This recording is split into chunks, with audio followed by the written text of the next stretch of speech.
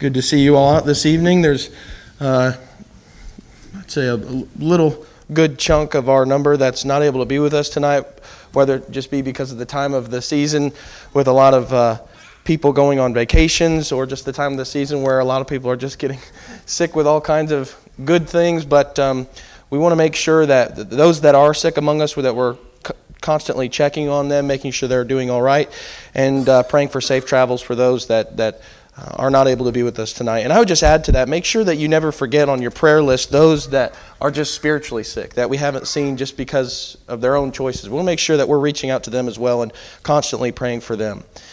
I invite you to open up your Bibles to Matthew chapter 26. Matthew chapter 26. We're going to be reading from that passage in just a moment. But if you've been in the adult class recently, at least on the Sunday mornings, we've been discussing prayer lately, and we even were discussing prayer not too long ago, a few months ago, in just really talking about becoming more devoted to prayer. We should be, as mature Christians, devoted to prayer, and really in every single circumstance you can imagine, whether it's the good, the bad, the happy, the sad. We want to always be devoted to prayer. In fact, if we're devoted to prayer, I think that's when we are most encouraged and the most hopeful, whether it be good or bad circumstances. But especially when it comes to the bad ones, how easy is it to pray with the words of Jesus, "Thy will be done," especially in the moments that are most threatening. Not just we're having a hard time, but there is something imminently approaching that it's not a matter of question, it's a matter of something is coming, and it's not going to be pleasant. I think this passage in Matthew chapter 26, we see with Jesus how he shows us how even he has had to deal with these kinds of situations. He has had to deal with the moments of imminent threat, and in fact, imminent death. But even in this kind of a situation, he shows us an example of what it means to truly be devoted to prayer. Not only that, but the boon spiritually that prayer is for the Christian, for the true child of God. And so I want to look at that tonight as we see, beginning in verse 36 of Matthew chapter 26. Beginning in verse 36, we read about Jesus in the Garden of Gethsemane. It says that Jesus came with them to a place called Gethsemane and said to his disciples, "Sit here while I go over there and pray." And he took with him Peter and the two sons of Zebedee and began to be grieved and distressed. Then he said to them, "My soul is deeply grieved to the point of death. Remain here and keep watch with me." And he went a little beyond them and fell on his face and prayed, saying, "My Father, if it is possible, let this cup pass from me. Yet not as I will, but as you will."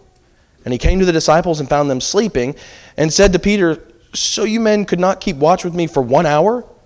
Keep watching and praying that you may not enter into temptation. The spirit is willing, but the flesh is weak." He went away again a second time and prayed, saying, "My Father, if this cannot pass away unless I drink it, your will be done." Again he came and found them sleeping, for their eyes were heavy. And he left them again and went away and prayed a third time, saying the same thing once more. Then he came to the disciples and said to them, "Are you still sleeping and resting? Behold, the hour is at hand, and the Son of Man is being betrayed into the hands of sinners. Get up, let us be going. Behold, the one who betrays me is at hand." We'll pick up in verse 47 in just a moment. But first, I just want to look at where the text starts. It begins with the Lord in the garden alone. Now, the disciples have come with him, but even Jesus makes the statement, "You stay here, I'm going to be over here for a time." And I think immediately you see the importance of making sure that we have moments where it is just us and God. I think that's incredibly important. But that's more of a side point, but kind of adding on to that, when you look at the example of Jesus, his example is most impactful because, well, as long as we remember who he is. Jesus is the Son of the living God. We understand that. We read those passages where it talks about that, but sometimes I think it's so easy to just forget that he is who he says he is. That he is who Peter confesses when he makes that good confession in Matthew chapter 16. We need to remember who this is, especially in these moments. This is God manifested in the flesh. This is God among us. Emmanuel. This is important because what you see in this passage is God having to deal with things he should not have to deal with. In Colossians chapter 1 and verse 19, very quickly, it makes this point of who Jesus was. For it was the Father's good pleasure for all the fullness to dwell in him, and through him to reconcile all things to himself, having made peace through the blood of his cross. Through him, I say, whether things on earth or things in heaven. In Philippians chapter 2, it talks about how Jesus subjected himself. He condescended, and what does that mean? But that he was in heaven.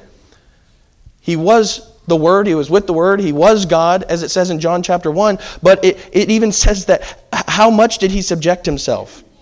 Well, we'll see in verse 8 in just a moment just how much he subjected himself. But just realize that this is God manifested in the flesh, and God is bent down towards the ground in agony. Over in Luke chapter 22 and verse 44, it makes this point. Luke chapter 22 and verse 44, just a parallel account of this. It says, being in agony, he was praying very fervently, and his sweat became like drops of blood falling down upon the ground. That's striking. Because when you think about God, we tend to look at it in terms of he's above those kinds of feelings. He's above those kinds of distresses. And yet, what do we see but God in agony? From the very outset of this story, this should just blow our minds. Because this should not be.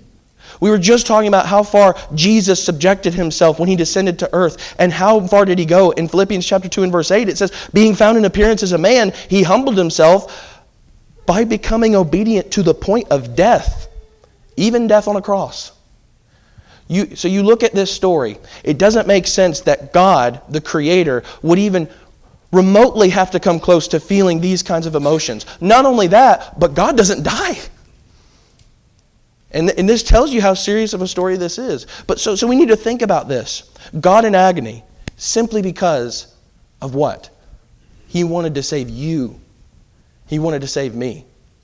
He willfully puts himself in this kind of a situation, in this position, for you. We all need to be thinking in this room, for me. That should be striking to us from the very beginning.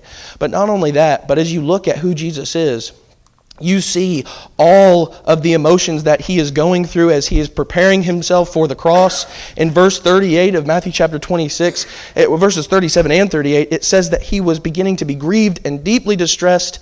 And look at what he says, that my soul is deeply grieved to the point of death.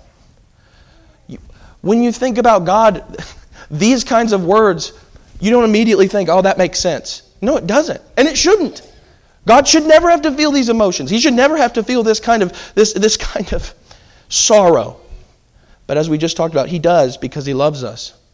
And why I think this is so encouraging while sorrowful is because this is Jesus' humanity on full display.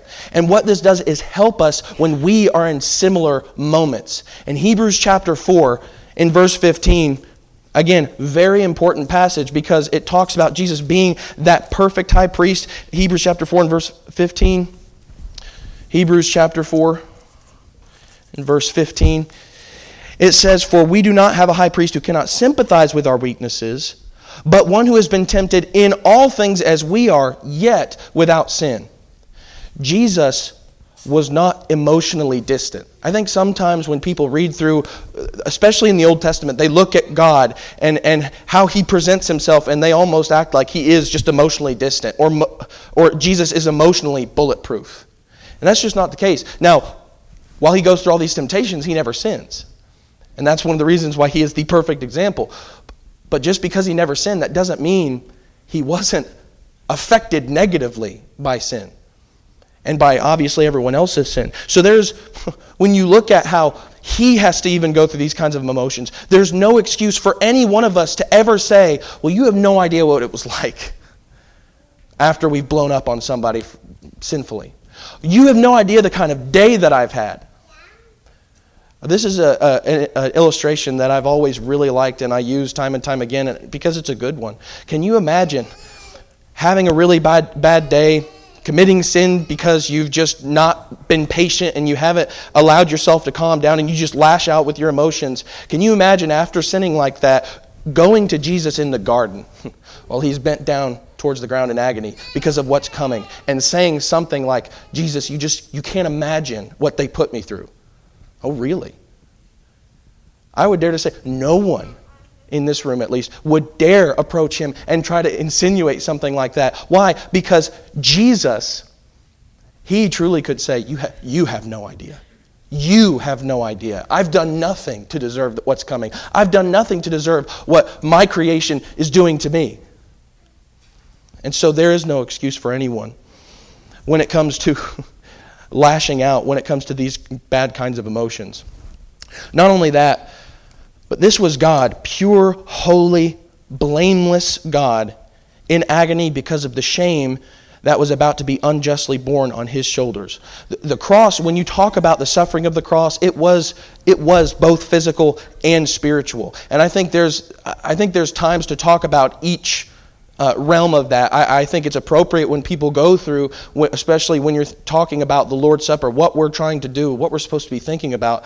I think at times it's appropriate to go through the physical pain that he would have had to bear, the physical suffering that he would have gone through. But we definitely need to make sure that we balance that out with the spiritual pain and the shame that's being presented. I like this is a Roman orator that talked about the penalty of the cross.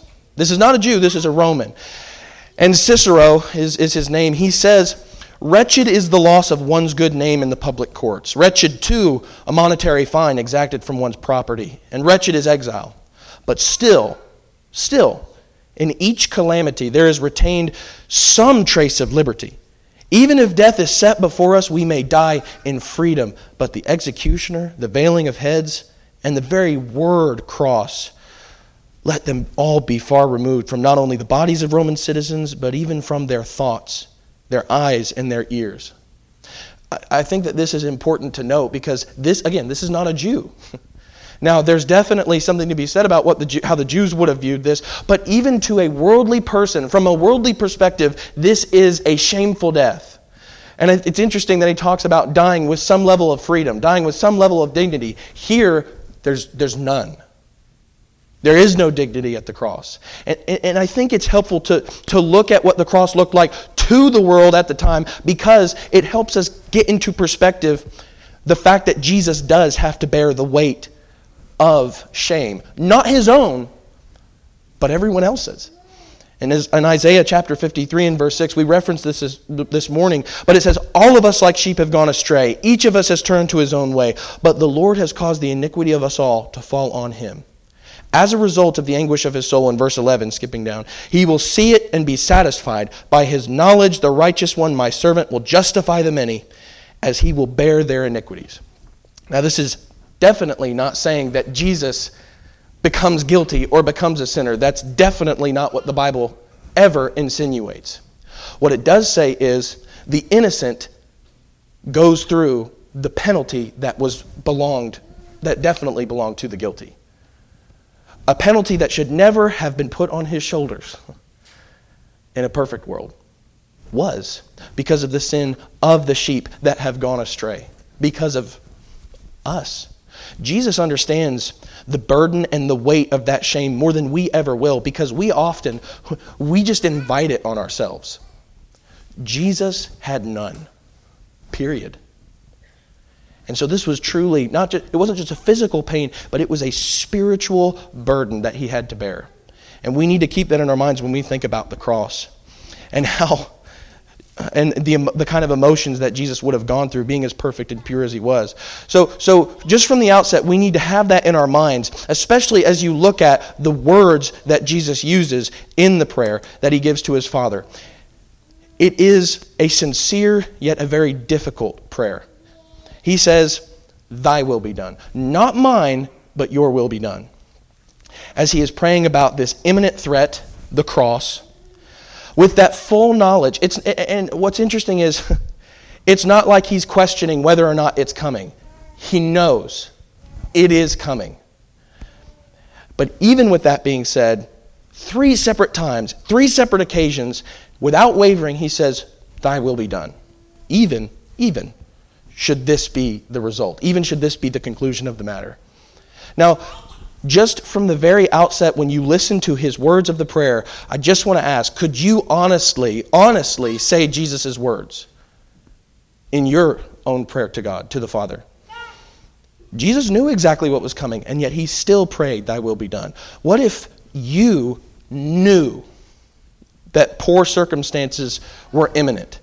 Maybe not necessarily a cross, but the living nightmare of your subconscious coming to life. Would you still pray, thy will be done? God, I don't want to have to do this, but if it is your will be done. Even if we knew that the cross, even if we knew that maybe we would be losing a job sometime in the future, would we still be able to say, God, I really don't want to lose this job, but if that is your will, let it be done. What if it was a loss of comfort? Finally have financial stability. You finally paid off your car debt. You finally paid off your hospital bills. Finally paid off whatever. And you have some level of comfort. And yet here comes another bill. Here comes another thing. And we're about to lose that comfort. And could we pray to God, I really would rather not lose this. But not my will, your will. What if it wasn't just the loss of something so vain? What if it was the loss of a loved one? This, I think, hits us the most. Because when we pray, we often have no idea what's coming. We tend to be in a state of, I have no idea what's about to happen. But could we say, with even just the notion that something this bad is going to happen, could we say, I don't want this to happen, but Lord, if it is your will, then please let it happen. Let it be. Are we still going to be willing to pray that prayer? I think we need to be. Now, please don't misunderstand me. I'm not saying we need to be praying for pain. I'm not saying we need to pray to suffer.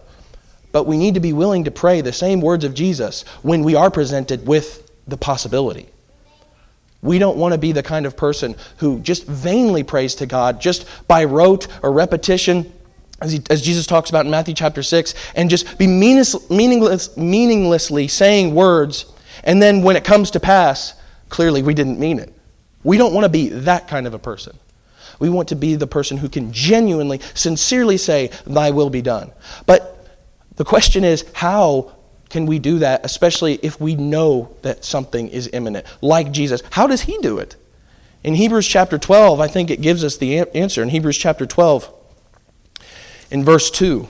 Hebrews chapter 12 and verse 2. This is a very, very powerful passage. But Hebrews chapter 12 and verse 2. After, in chapter 11, he's talked about all of these several different examples who have displayed such faith to God. He begins in verse 1 of chapter 12 saying, therefore, since we have so great a cloud of witnesses surrounding us, let us also lay aside every encumbrance and the sin which so easily entangles us, and let us run with endurance the race that is set before us.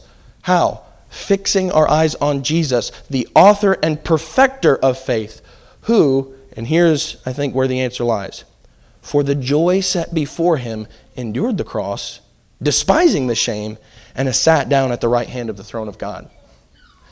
That word despising literally means to consider a small thing.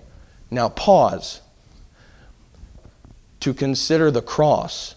Not just a cross like others had to face, but the cross that Jesus actually faced. Not just with the physical pain, but with that spiritual element too. Not disconnecting the full weight of what's happening when Jesus is put up on the cross. He, despising the shame, considered the cross a small thing, considered the shame of the cross that he was going to have to endure a small thing. How could he ever do that? Because of the joy set before him. Remember where we started? John chapter 1, the Word was with God, the Word was God, and he walked among men in John chapter 1 and verse 14, Colossians chapter 1 and verse 19. Jesus is God manifested in the flesh. What does that mean? He knows where he was, and he knows where he's going. He knows whose presence he is going to. After all of this, even after such a shameful and painful death as the cross. And what he knows is this is what the Father's will is leading to. And I think that we need to look at it in those kinds of terms. When we look at the oncoming onslaught of the devil and the constant temptation of, you may want to turn because pain is coming if you want to continue down this path.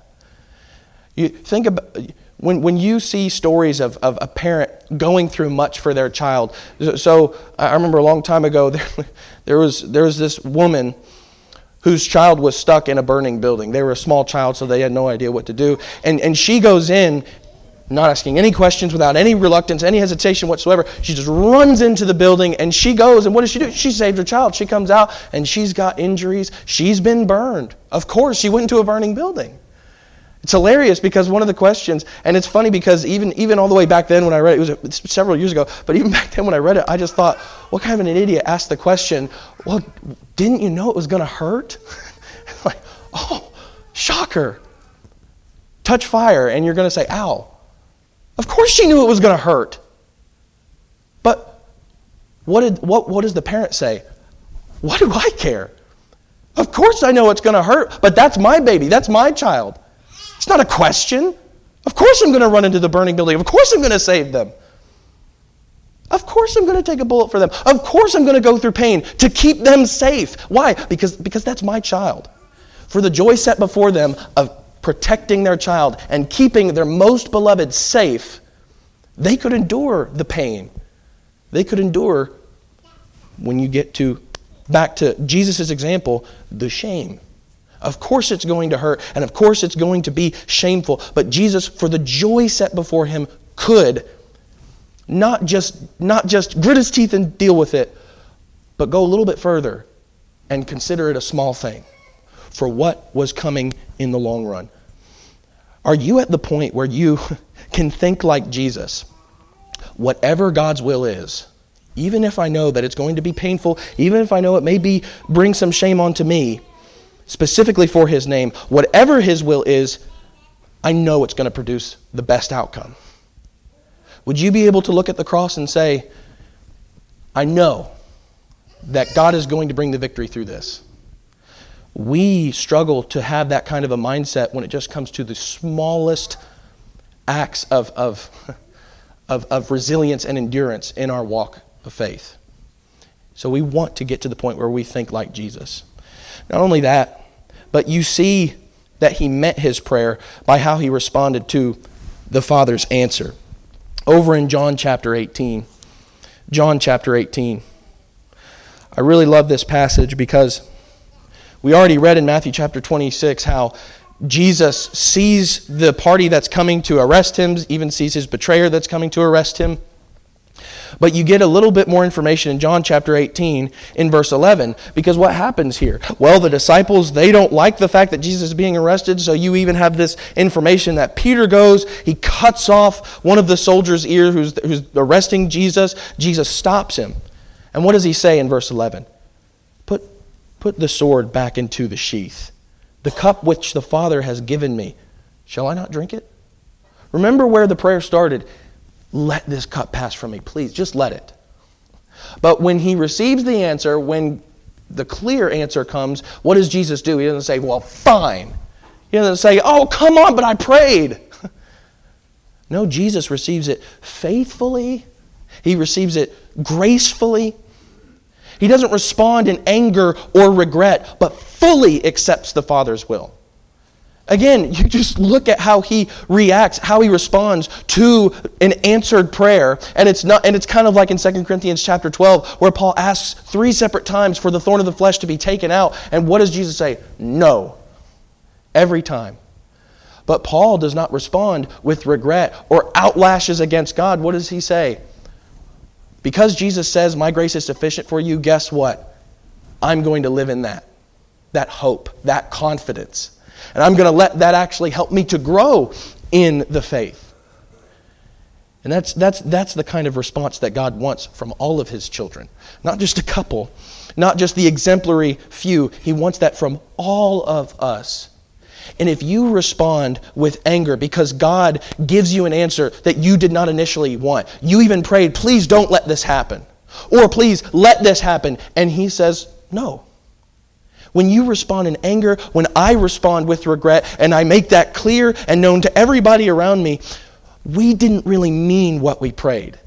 We may have said the right words, but it wasn't sincere. We didn't mean it. It was merely vain repetition, as Jesus talks about in Matthew chapter 6. And so we want to get to the point where we can, even knowing that this is a costly prayer, be sincere when we say, "Thy will be done." And maybe it's just a matter of just building up the strength to be able to say those words, because it is a bit of a scary prayer. Are we at that point? Well, finally, picking back up in Matthew chapter 26, I just want to read through the rest of the passage here. In verse 47 of Matthew chapter 26, it says, "While he was still speaking, behold, Judas, one of the 12, came up accompanied by a large crowd with swords and clubs, who came from the chief priests and elders of the people. Now he who was betraying him gave them a sign, saying, 'Whomever I kiss, he is the one. Seize him.' Immediately Judas went to Jesus and said, 'Hail, Rabbi!' and kissed him. Jesus said to him, 'Friend, do what you have come for.' Then they came and laid hands on Jesus and seized him. And behold, one of those who were with Jesus reached and drew out his sword." We learn that's Peter in John chapter 18. "And he struck the slave of the high priest and cut off his ear. Then Jesus said to him, 'Put your sword back into its sheath, for all those who take up the sword shall perish by the sword. Or do you think that I cannot appeal to my Father, and he will at once put at my disposal more than 12 legions of angels? How then will the scriptures be fulfilled which say that it must happen this way?' At that time Jesus said to the crowds, 'Have you come out with swords and clubs to arrest me as you would against a robber? Every day I used to sit in the temple teaching, and you did not seize me. But all this has taken place to fulfill the scriptures of the prophets.' Then all the disciples left him and fled." It's a very sorrowful passage. But I just want to look at just a couple of things here, specifically looking at Jesus, how he really even reacts with the people around him. First of all, you see, we were just talking about how Jesus accepts the answer of the Father, but you see it even more in this last half of the passage that we just read in verses 47 through 56. First of all, looking at his response to Judas, Jesus practiced what he preached, even in the more difficult moments, even in the traitorous moments. What does he call his traitor? Verse 50, "Friend, do what you came to do." If you knew that someone had stabbed you in the back, someone that was very close to you, would you be able to say, "Friend"? No, we could come up with a lot more colorful words than that, couldn't we? And we tend to as well. It doesn't take very much for us to just start railing against somebody when they have just remotely slighted us. And here is one of the deepest betrayal in all of history. And how does Jesus respond? Not, "You idiot, you pipsqueak, you little weakling, you sissy." No, he says, "Friend." That should be striking. That should cut us to the quick. He didn't say, "Now that we're at this point of no return, I'm going to tell you exactly what I think about you." Not only did he not do that, but he didn't even do it earlier. In John chapter 13, that story where he washes the disciples' feet, he even knew then. I think John goes out of his way to make it abundantly clear, Jesus knew who the one was that was going to betray him. He knew the whole time. And even back then, what did he do? He knelt down and he washed his feet. Many of us would not be able to do that with that kind of foreknowledge. Jesus did.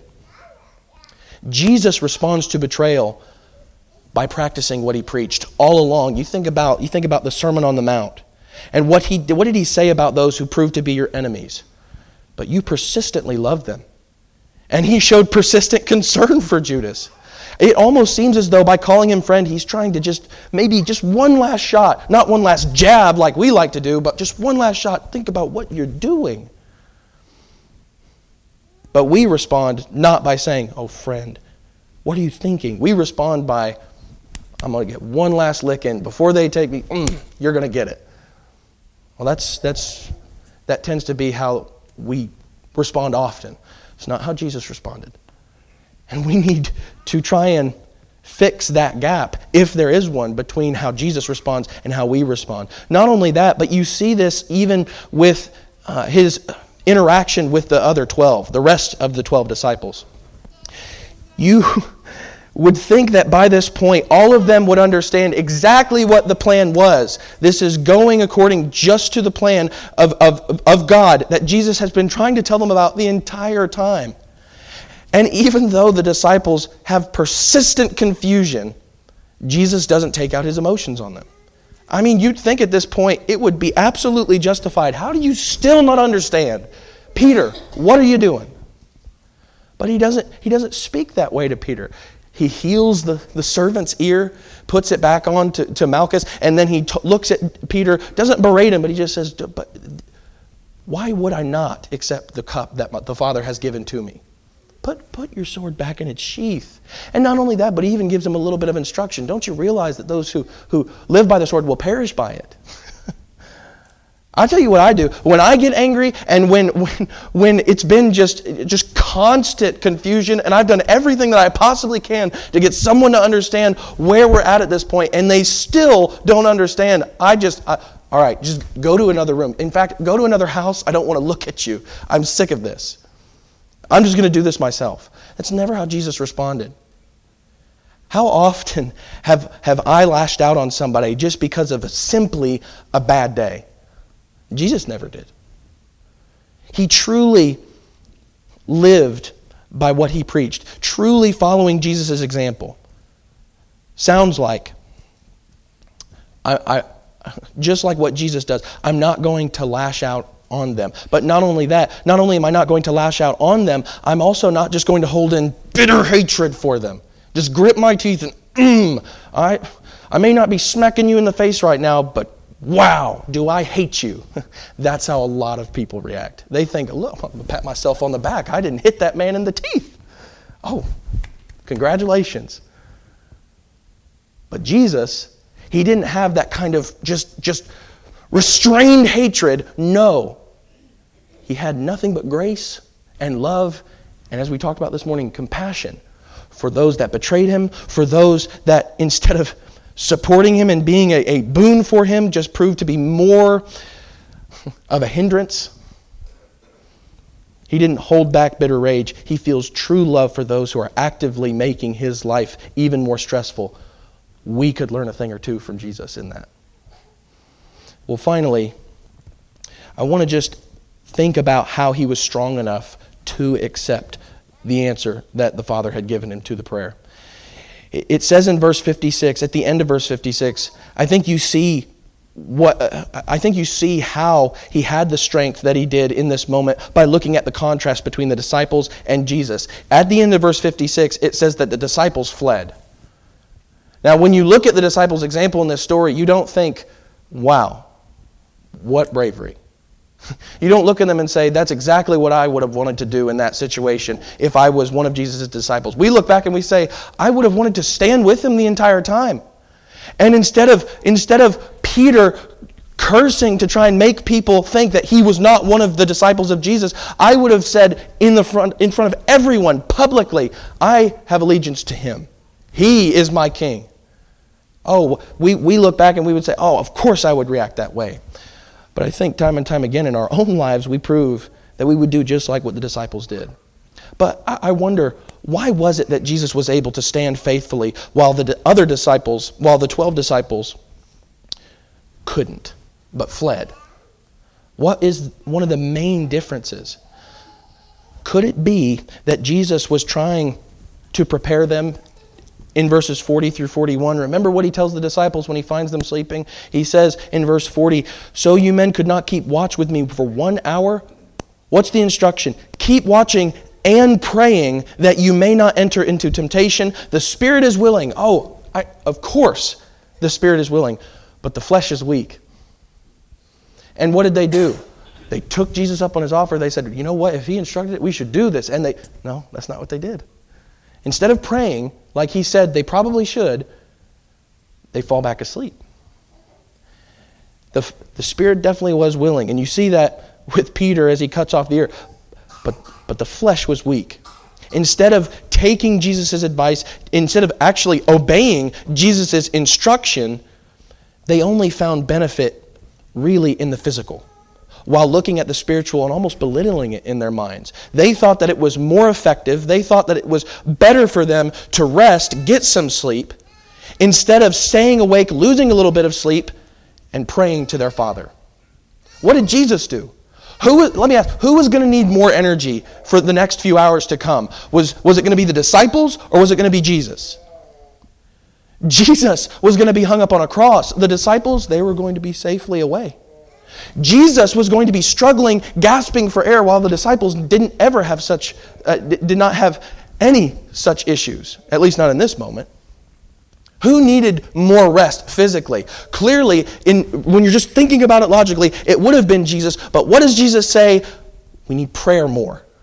That should be very striking. That should really stand out to us. That prayer, Jesus says, is more important than even just trying to give us more energy, trying to give us more strength.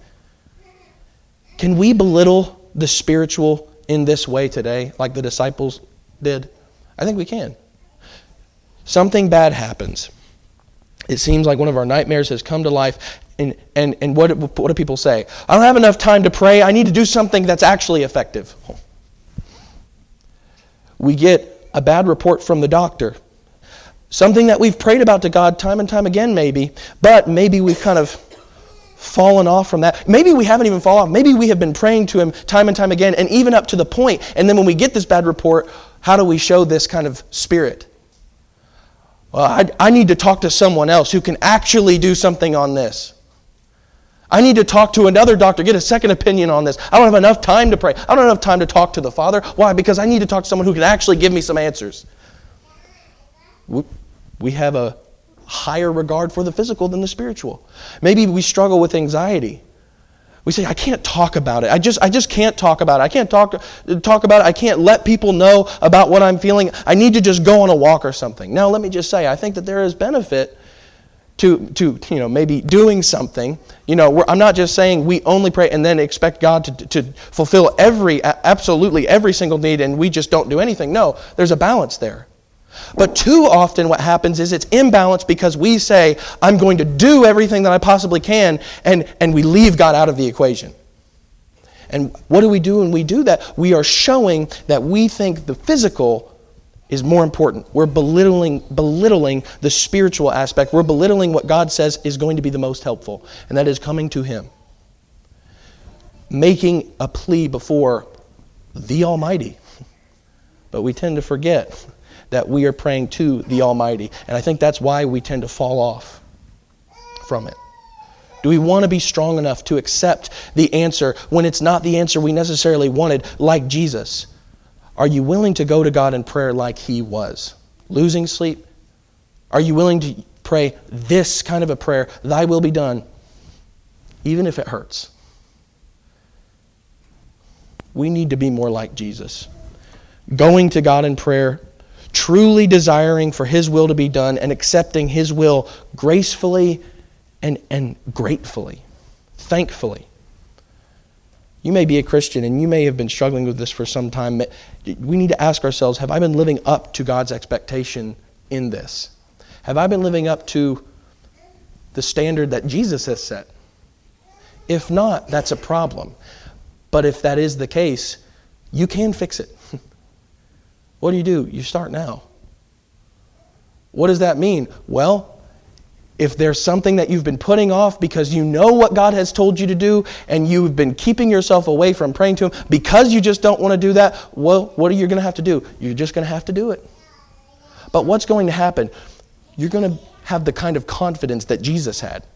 You're going to have the kind of joy that Jesus had, even in the suffering, because of the joy set before us. If you're not a Christian, if you are willing to say, truly, Thy will be done, like Him, just understand that as we've indicated all throughout the lesson, you are saying you're willing to, like Jesus, pick up your own cross. Because that is what is required of you. If you want to be His disciple, you're going to have to pick up your own cross as well. And not just once, never have to do it again, daily. It won't be easy. We just need to be honest about that. It's not going to be easy. There are going to be moments where it's extremely hard. But like Jesus, all the difficulties, all the hardships, all of the pain, all of the suffering can be considered a small thing for the joy set before us in heaven with the slain Lamb, with our Father. But that's only if you've put Him on in baptism. Have you clothed yourself in Christ in that? You can make that happen tonight. If you're subject to the invitation of Christ by any means, let us help you in that. Please come forward. Let your need be made known as we stand and as we sing.